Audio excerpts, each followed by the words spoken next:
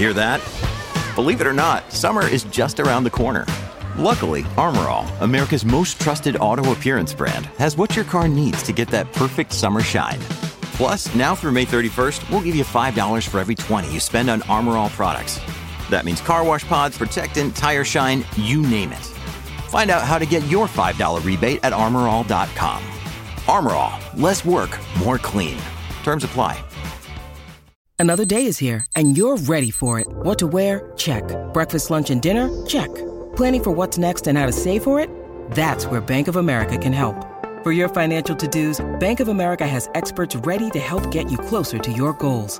Get started at one of our local financial centers or 24/7 in our mobile banking app. Find a location near you at bankofamerica.com/talktous. What would you like the power to do? Mobile banking requires downloading the app and is only available for select devices. Message and data rates may apply. Bank of America NA, member FDIC. Hey guys, it is Ryan. I'm not sure if you know this about me, but I'm a bit of a fun fanatic when I can. I like to work, but I like fun too. It's a thing. And now the truth is out there. I can tell you about my favorite place to have fun. Chumba Casino. They have hundreds of social casino style games to choose from with new games released each week. You can play for free anytime, anywhere. And each day brings a new chance to collect daily bonuses. So join me in the fun. Sign up now at ChumbaCasino.com. No purchase necessary. VGW Group. Void where prohibited by law. See terms and conditions. 18+. You're listening to the Autosport Podcast.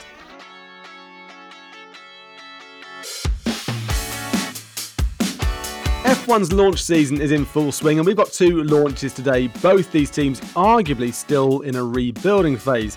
We're going to kick it off with Williams, the historic Williams team, having risen from 10th in 2022 to 7th in 2023. Can this team continue to climb up the grid? Well, for this part, I'm joined by Hayden Cobb and Philip Clearen. And then we're going to come back across the pond and check in with Stake F1 team Kick Sauber. Great to have you both here. Hayden, whereabouts are you? Talk us through your surroundings. I'm currently working from home just outside Woking, so I can probably hear the McLaren factory right now. But yeah, so it's not far away. Lovely stuff. And what about yourself, Philip? It looks like you're in a slightly different surroundings as opposed to Hayden, which is home for him. Well, I'm also home, not in Hayden's home, but in my own home office in Barcelona, actually. So also close to F1 or an F1 circuit, at least for the time being. Okay, well, look, let's go to this livery then. The FW46. This is not a dramatically different livery from the team. Similar in the way to Haas, not a huge amount of changes there. And we have seen this livery with the FW45. So let's start with you, Hayden. What are your thoughts, hit or a miss?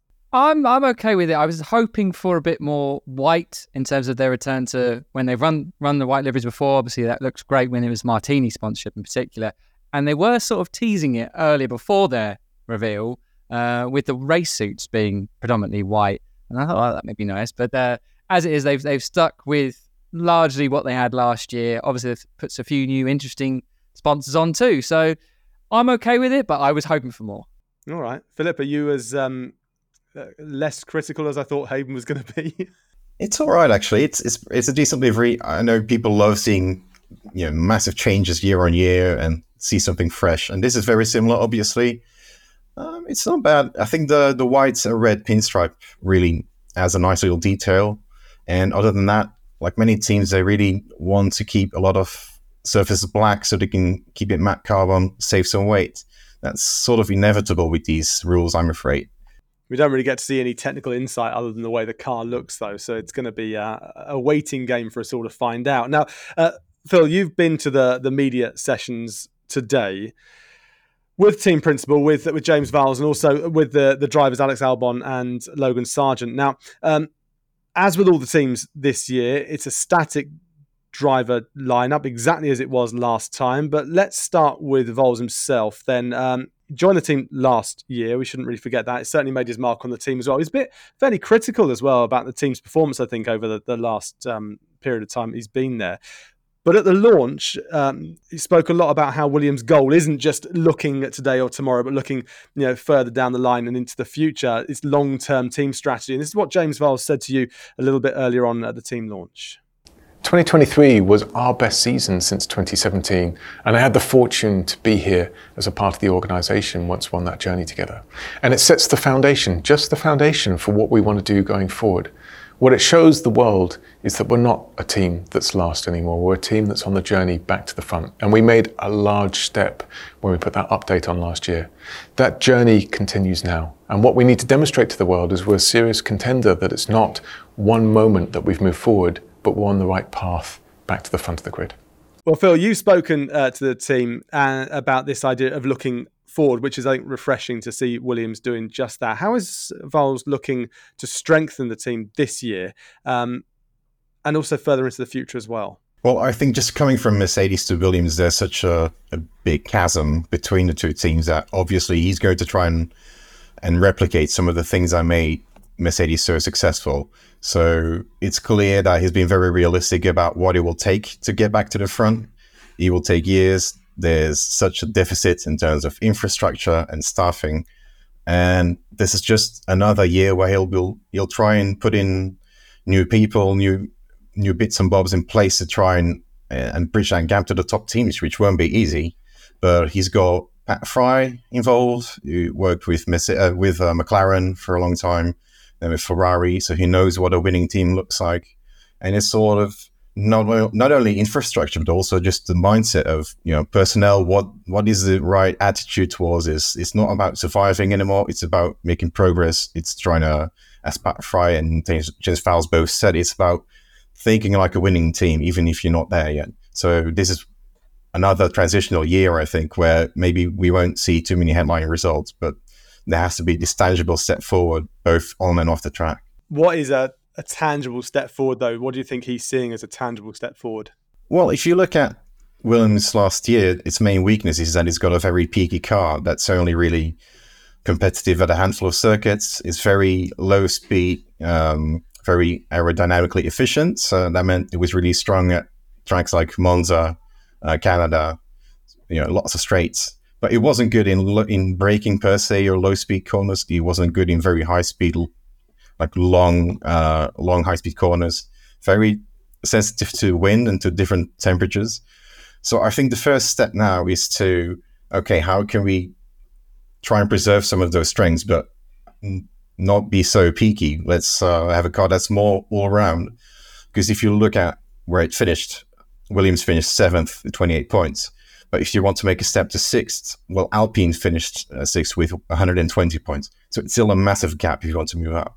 And the only way you can do that is to have an all-around car that's capable of fighting for points every single weekend. And I think that's what Williams' next challenge is, just make an all-around car that can compete everywhere. Which is lovely in theory, but it's not quite as simple as that. I mean, you've got to make inroads. Hayden, what are your thoughts? Very much the same. Yeah, it's every weekend picking up those points. I think Williams deserve great credit for what they did last year in terms of that lower midfield battle, effectively coming out on top. Because, like you say, if there was, say, I think 6 tracks where they felt confident of fighting for points, I think they scored pretty much at 5 out of 6, if not all 6 of them, and really maximised their opportunities as well. It took the most out of that opportunity, particularly with Albon, even Sargent picking up a point with disqualifications in Austin.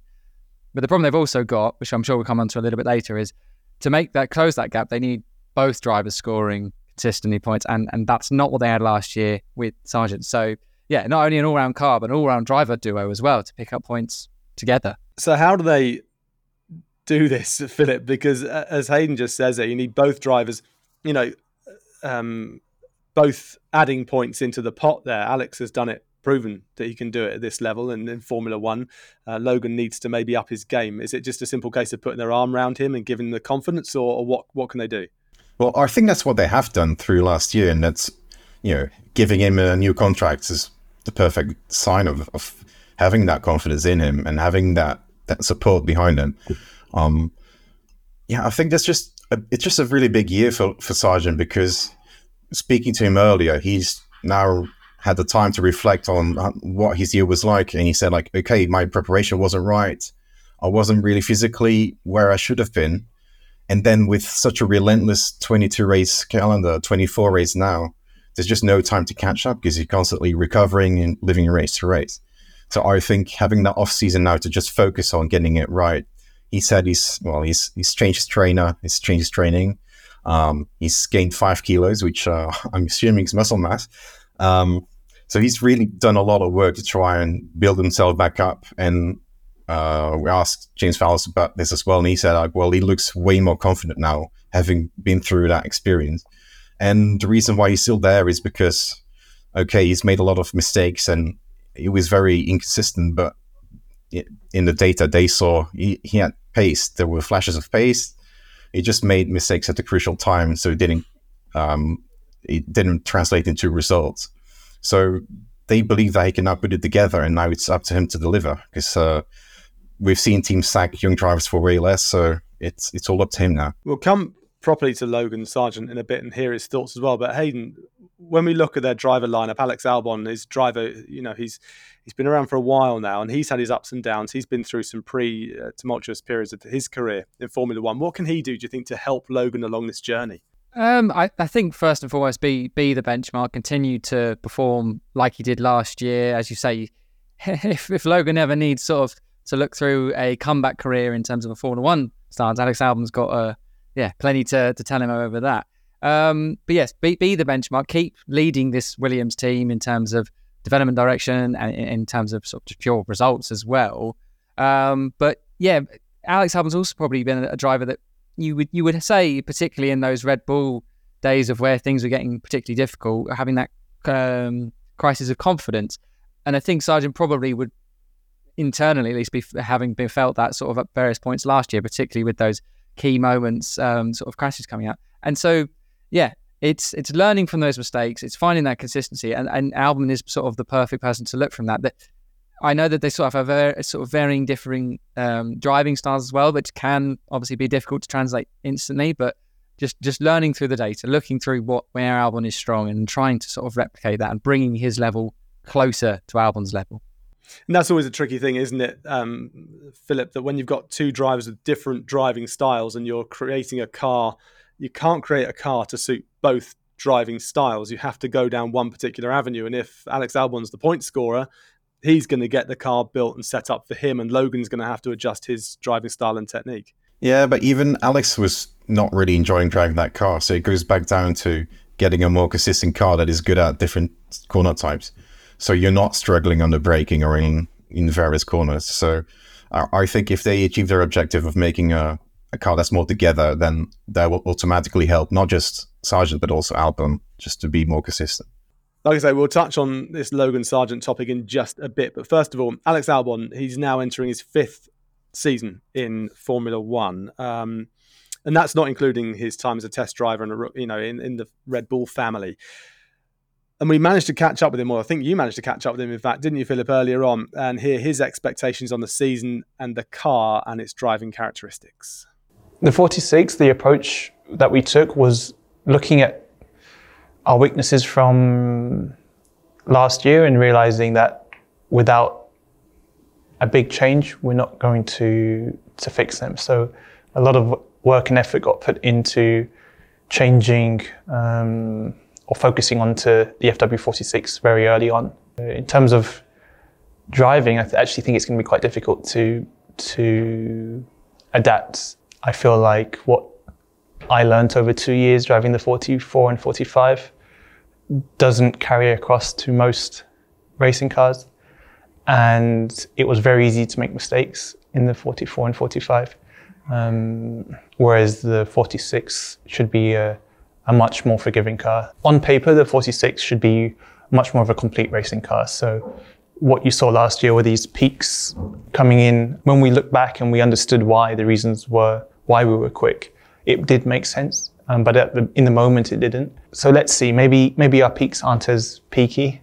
But there are tracks, for example, like Monaco or Barcelona, which have always been very tough tracks for us. And they're the ones where, last year was more about, we've got 6 races in the year that we can score points in.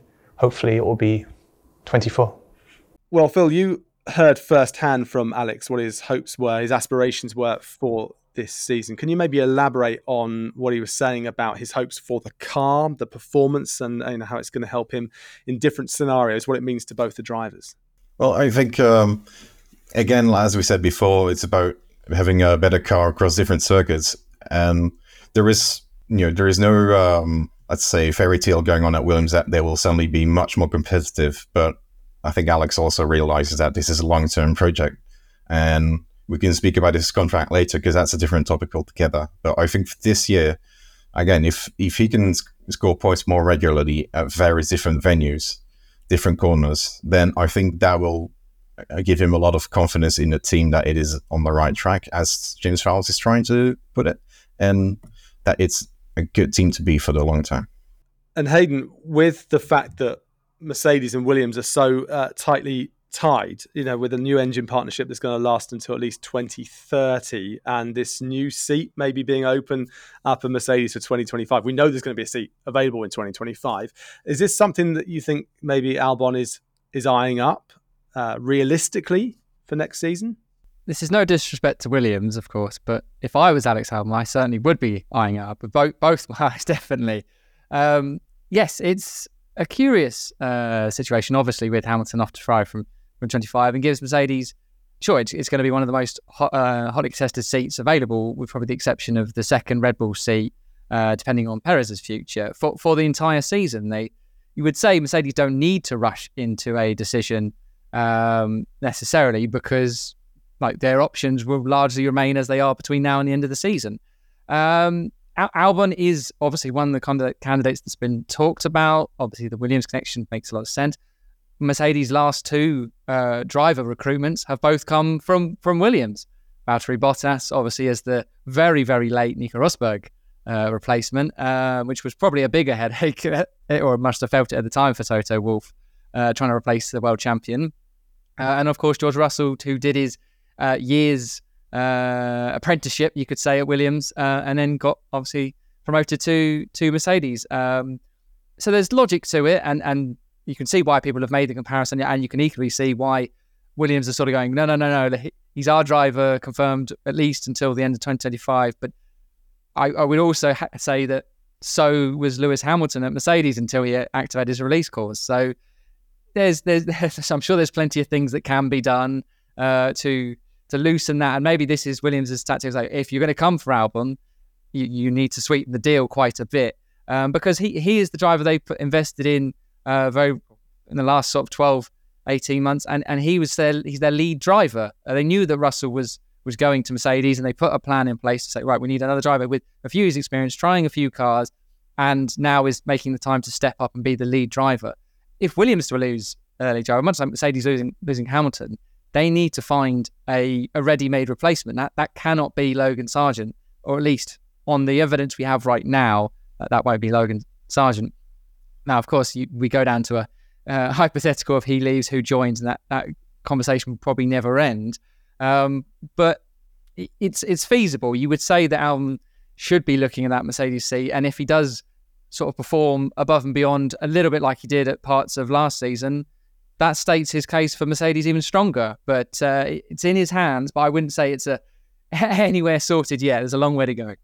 Philip, on that one, how good a fit do you think Albon would be at a team like Mercedes?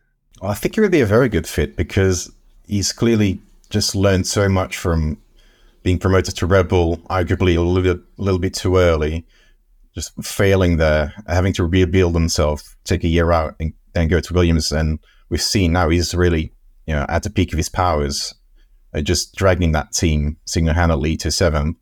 And not only that, but he's a very intelligent guy, very calm. He's got a lot more experience now. We've seen Mercedes in the past, they're not too keen on rookies. They've had George Russell at Williams for 3 seasons to really mature as a driver and as a person. And Albon seems like a good fit on that front. He's ticking all the boxes. James Fowles has been quick to say, hey, he's been signed up until 2025 because it wasn't entirely clear what his situation was. But then if you ask Albon, does that mean you'll definitely stay until 2025? He says, well, time will tell. Let's see. So it doesn't seem as watertight as you may be, as you might think. It was, as Hayden said, the same with Lewis. We thought he was locked in, and it wasn't. So with Mercedes and Williams being very friendly, maybe there's a deal to be done. Certainly, when Fowles was asked this question, does that mean like you would stand in his way? He said, well, would I stand in his way? I'm just going to think about the long-term future of the team, not the short-term. And it's not about one individual. It's about the whole team. So that sort of leaves the door ajar, in my opinion. And often when you see a driver go through some very, very low lows, they suddenly become a much more rounded driver, don't they? And they can deal with the ups and downs a little bit better, Hayden. Definitely. You would certainly say all the experience that Albon's got, highs and lows, as you just said, puts him in good stead for potentially what would come to join Mercedes. And we know he's got a good personal relationship with George Russell. So in terms of a teammate dynamic, that on paper, on the face of it, looks great. I'm sure in terms of a marketing thing, also is a bit of a dream. But I guess it's that question of putting him back in a top team. He's had the chance to shine at Red Bull, and it just didn't work out, unfortunately for him. Has he sort of got that experience to do it again and sign out? It's not often that drivers would, let's say in Albon's position, get two opportunities at a top team like that. I mean, I'm struggling to think of one off the top of my head in terms of recent times that, say, hasn't flourished on the first attempt. So, yeah, it will be fascinating to sort of see basically what he does over the first few races, first half of the season, and how much his name is constantly in the conversation when it comes to replacing Lewis Hamilton at Mercedes. I mean, here we are. We've just been discussing pretty much Albon to Mercedes like it's a done deal. Like, it's definitely happening. But just finally on this one here, if it were to happen, would Albon, I'll come to you on this one, Philip, if Albon were to go to Mercedes, would he be happy with being a Bottas or a Perez to George Russell, or would he want to be that number one driver? Well, I think it's different because he's not slotting in alongside Lewis. He's slotting in alongside George, who's, like Hayden said, is a good friend of his. They race together in Formula 2 and growing up together in karting and then what have you. So I think they very much see each other as peers, as equals.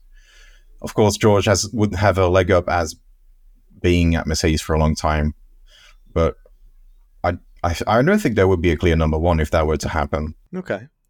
Well, let's move the conversation back a bit to Logan Sargeant. As we said, he's no longer a rookie. He's entering his second season in Formula One. He got that solitary point at Austin, Texas last year. And here he is reflecting on his rookie season and what that does to impact this season. I think the biggest thing I've learned is, well, it's nice to have a year under my belt. I know everything that I'm, what to expect, everything that's going to be coming at me. So that's already a huge benefit compared to last year. But at the same time, I also learned you really have to maintain yourself and manage yourself over the course of a season, which I probably didn't completely understand going into last season, and something I definitely want to be better at this year.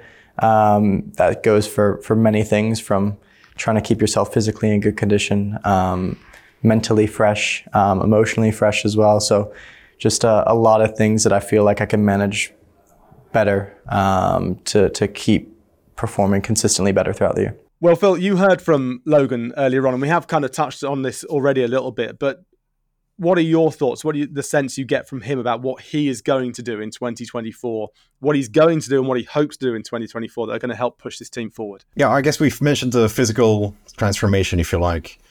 I just think Franz Tost always said a driver needs 3 years to adapt to F1 to become a proper driver.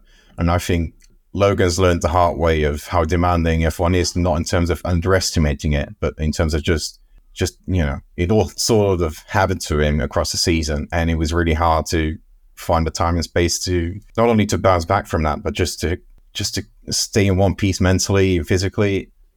He's now got that experience of having been everywhere, having been through such a grueling calendar, that I think he can focus a bit more on his driving rather than just having it all happen to him. He can be a bit more on the front foot, I think. And, well, hopefully for him, the car will be a bit more benign, will be easier to handle, and that should help him as well. But I think having received his second chance at Williams, I think will do a lot of the heavy lifting in terms of making him at ease and just making sure he can really just focus on getting the most out of himself now. Okay, well, it'd be interesting to see what happens this season. Looking through the slightly wider lens than Hayden, I mean, we look at Williams last year. They finished 7th overall in the constructors, 28 points.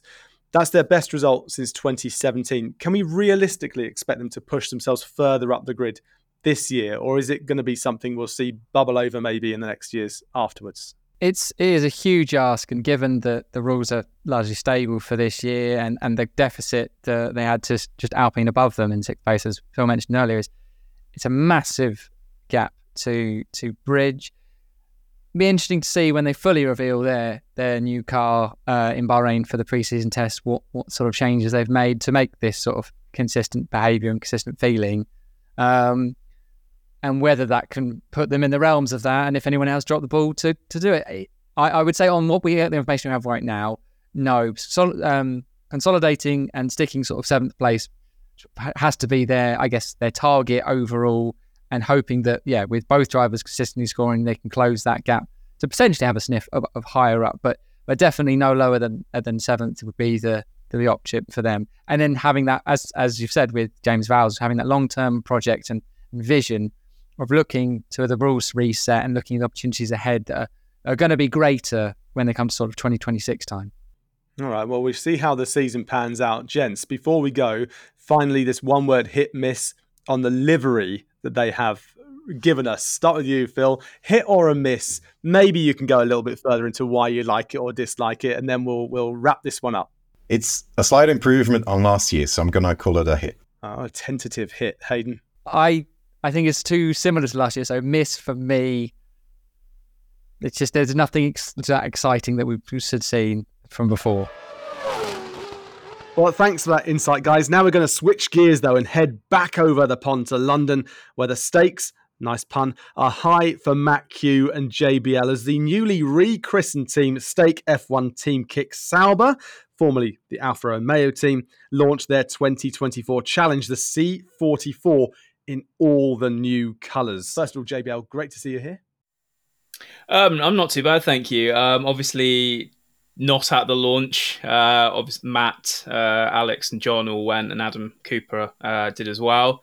But someone's got to stay home and write the features and do a bit of work. So I've decided to stay at home, and it's not been a bad day. And Matt, there you are, enjoying the event itself. What are your impressions of it?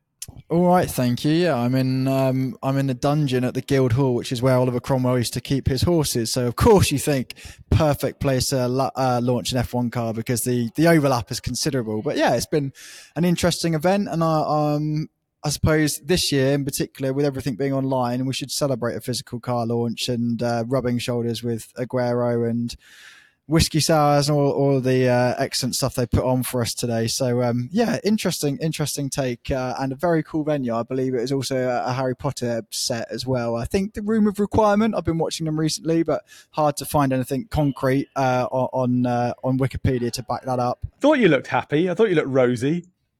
Rose, I'm not sure if we can go with rose. That's an Alfa Romeo colour, implies red. Everything here is green because it's Stake. It's #Unleash. It's a new chapter with all the old faces and whatnot. But yes, this is very much a new team. We've had all the good words like brand, synergies and activation, all of that. So it's definitely a new team, a new era for Sauber, although it's Stake F1 team, and they've acknowledged that in the races where they can't be Stake because it's an online gambling firm, they will be Kick as well. So, yes.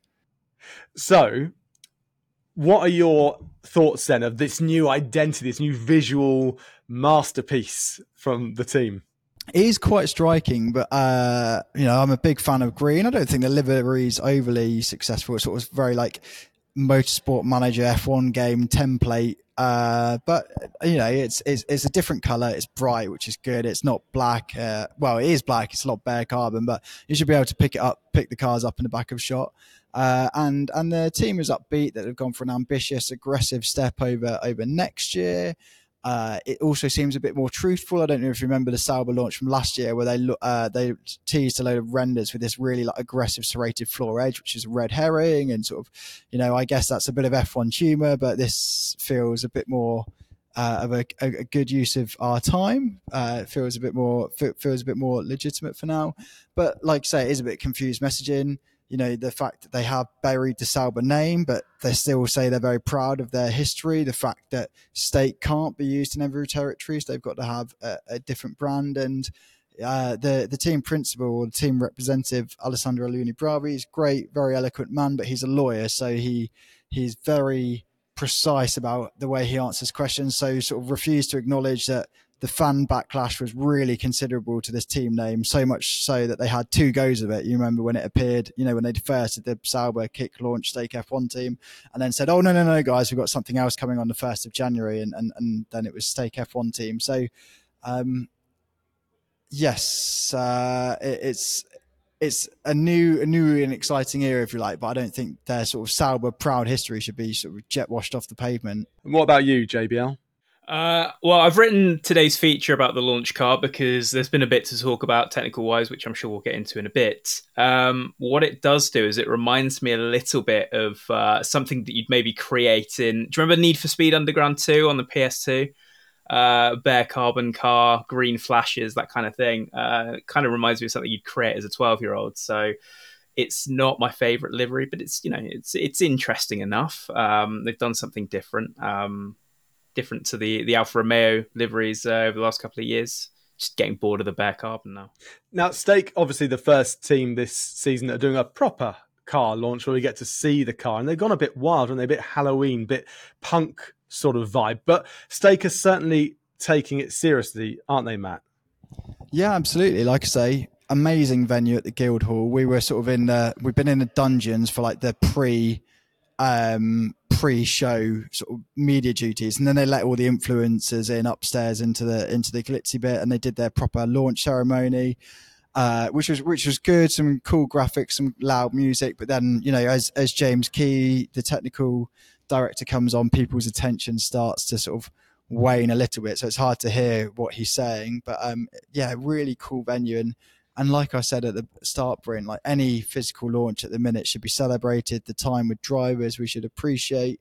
So it was cool. And obviously, Stake have got this very clear 2-year window, haven't they? Post Alfa Romeo, pre-Audi coming in. So they're throwing some money at it, which, is, like I say, should be celebrated. And a couple of celebrities in the crowd, which is always quite cool. Tough ask to follow on from Zinedine Zidane being Alpines this year, but Aguero is still quite cool nonetheless. And JBL, from these images that we've been seeing so far, what are your thoughts on the car? Is there anything in particular that jumps out at you apart from its striking colours? Well, I think looking around the kind of side pod area has been moderately interesting because clearly they've kind of stuck with the same downwashing philosophy that they used last year. But there is a clear difference to the overall side pod shape that it was shown in with launch renders. And there was a kind of sort of beta version almost on the car shown at the launch. It's got this sort of weird kind of underside. It looks like kind of like a pelican's gullet almost. It's sort of like a weird kind of sort of lump at the bottom. I think because the undercut of those side pods is so obvious, it's so kind of not, I'm not going to say extreme, but it's a pretty deep undercut.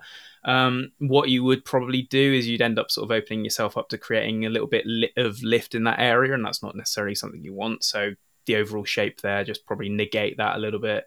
Make sure you're not getting any ill effects with airflow and stuff like that. And those side pods have kind of got that underbite to the leading edge to the inlet as well that kind of Red Bull pioneered a little bit as well. So there's some similar threads there overall. I think, everybody's going to kind of go for that kind of shape given that it was so popular, that given that the Red Bull concept has been so successful over the last couple of seasons. So there's some similarities there. But I also think there's a few things that they're hiding as well. I think the front wing, it looks a little bit underdeveloped. It looks very similar to what they had last season. So one wonders if there's a little bit of scope to improve there. And weirdly, I was watching the stream of the launch, and the rear wing looks suspiciously like the one that was on the F122 kind of show car that all the teams got their hands on. So again, I think there's a few things that they're hiding from us. There's a few things that, they've kind of given to us and gone, there you go, take those, those little hints. But I think there's more to come from Sauber. They're playing a fine game of poker, aren't they, holding their cards close to their chest, and they're moving their chess pieces around a little bit. Now, as the drivers then, the driver lineup, this is entering its third season. Matt, what are the drivers saying about this car and their expectations for 2024? They're obviously, as you'd expect at a launch event, they're sort of towing the party line, some not like rehearsed lines. They're not reading off auto cue, but it is that last year was very much a placeholder while they built up the rest of the team, and now they've gone for a sort of a more ambitious car design. The interesting thing though is they're saying that rather than like the third year of this rule package allowing even more convergence, so you think back to sort of the final few races of last year where 1.6 seconds was covering everyone in Q1, they think that because these rule set are not the most inspiring, so there is like a performance ceiling which people are running into, they think actually there might be a bit more divergence. So some teams will go, actually no, the lower centre of gravity is like an area of untapped potential this year, or no, it's, you know, their pull rod front suspension, that's the untapped potential. So they think teams will focus in different areas, and actually that will bring a bit more of a performance spread, which is interesting. And James Key was saying that actually he still doesn't think the cost cap has taken effect. So the big teams obviously still, you know, even though we've had it's been in since 2021, there still will be like a legacy gap, which is a horrible turn of phrase, but like as in the big teams who've been spending for years will still be ahead, and that's where Bottas and Zhou are. They're sort of upbeat. They think they'll be, you know, 2-3 rows further up on the grid on a good day, but you know they're setting their expectations. And I think both of them privately know that, you know, they're fighting for their drives. Obviously, Bottas with what's happened with Hamilton, you know, it could be another appealing option for Mercedes, but conversely, Sainz is going to be a free agent, so someone like Zhou, you know, has to really perform to sort of secure his F1 future. Just on that one there, are you saying there might be a bizarre scenario where Bottas returns to Mercedes? I think it would be slightly more far-fetched of the options. You know, they'll want to retain a blockbuster lineup, but he is a known quantity. You know, he'll know many people there. He'll obviously work well, not rock the boat. It allows Russell to be a clear team leader. And basically recording this within the 7 days that Hamilton has jumped to Ferrari. Stranger things have happened in the past sort of 72 hours, let alone sort of in F1 history. So, you know, Bottas is out of contract at the end of the year. He might not be the direction Audi want to go. There were rumours that when his and Zhou's contracts were up for discussion halfway through 2023, that he, you know, some people didn't want him to stay. So, yeah, stranger things have happened. So he could be, he's a plausible solution for Mercedes, but with the greatest respect, perhaps not the most inspiring, purely because he is a known quantity. He's not as good as Lewis Hamilton was, and he himself admits that. Well, during the 2023 season, there were some key changes to the team. Andreas Seidl was brought in as the CEO, and James Key, as you were saying, the technical director. What are they saying their goals and expectations are for this season, Matt? It is just about building up the team, really. You know, Audi's arrival is what everything is focused on, and, you know, both people have been in F1, so they're not going to be sort of fall into the trap of going, yeah, next year we can win titles. They know it's a rebuilding process, and, you know, with less sexy things like CapEx, they know that they've got, you know, a threshold to invest in the team and build up the infrastructure, some of which we know at the Swiss site has fallen behind. But they talk a good game, and, you know, both are respected figures. It's going to be really interesting to see actually where they slot in, because Seidl, with what he did with the Porsche 919 project, and then McLaren was very quickly rated as one of the shrewdest operators in Formula One. But he's left. You've got Andrea Stella come in, who's sort of taken McLaren in an even better step. And then you've also got James Key, who I'm just going to check over my shoulder before I say this, but he obviously, you know, arrived at McLaren with a really long lead time from when he was signed from Toro Rosso, but moved to McLaren with a fair reputation, not the greatest. McLaren did the recovery, the rebuild. They started climbing up positions, but then they obviously hit a plateau. Ricciardo and Norris were both complaining of a chassis with sort of fundamental handling problems. And then when Stella took the reins, he was the first person out the door. So his reputation needs a little bit of rebuilding as well. Well, as you say, they're definitely going to be looking for some form of improvement, aren't they, over the next few months. Now, in 2026, the team becomes Audi by name. And that means this next year or so, what are they going to be doing? They're going to be looking for this laying of foundations for the future, or is it going to be short-term goals, JBL? I think certainly foundation laying, because if you look at the next 2 years, they feel very sort of transitional, don't they? The Alfa Romeo kind of era is gone. We're now in this weird sort of hinterland of stake F1 team, kick Sauber, cramming as many sponsor names as they can in to kind of pay the bills a little bit. And then Audi will come online in 2026. And that's the thing that people are excited about. I think people are maybe a little bit skeptical about it, given, Audi's track record in signing up to things and then bailing. But I think people are kind of excited about it all the same. So it's going to be really, really important to ensure that Audi is starting to invest, put the foundations in place at Hinwil, because I think although they have been historically very, very good facilities, the infrastructure might need a little bit of work. So making sure that the team is operating as a full factory team, that the team is on the level of investment that, let's say, a Mercedes or a Red Bull is able to put into its facilities, that's going to be the really important thing, because Audi isn't going to want to come into Formula One and make up the numbers. It's going to go there to win. And having the best people, having the best infrastructure, and having the best drivers in place, that's the only way it can do that. It can't necessarily chase success right now, but it has to put the foundations in place to deliver success later. Well, we teased earlier on, didn't we, about Bottas maybe going back to Mercedes. Just picture that world there. What about Carlos Sainz then? Are we likely to see him jumping into the seat in 2025 ahead of this changeover in 2026, JBL? I think it's one of his most likely options, to be honest, because when the team does eventually become Audi, it's going to want a top-line driver.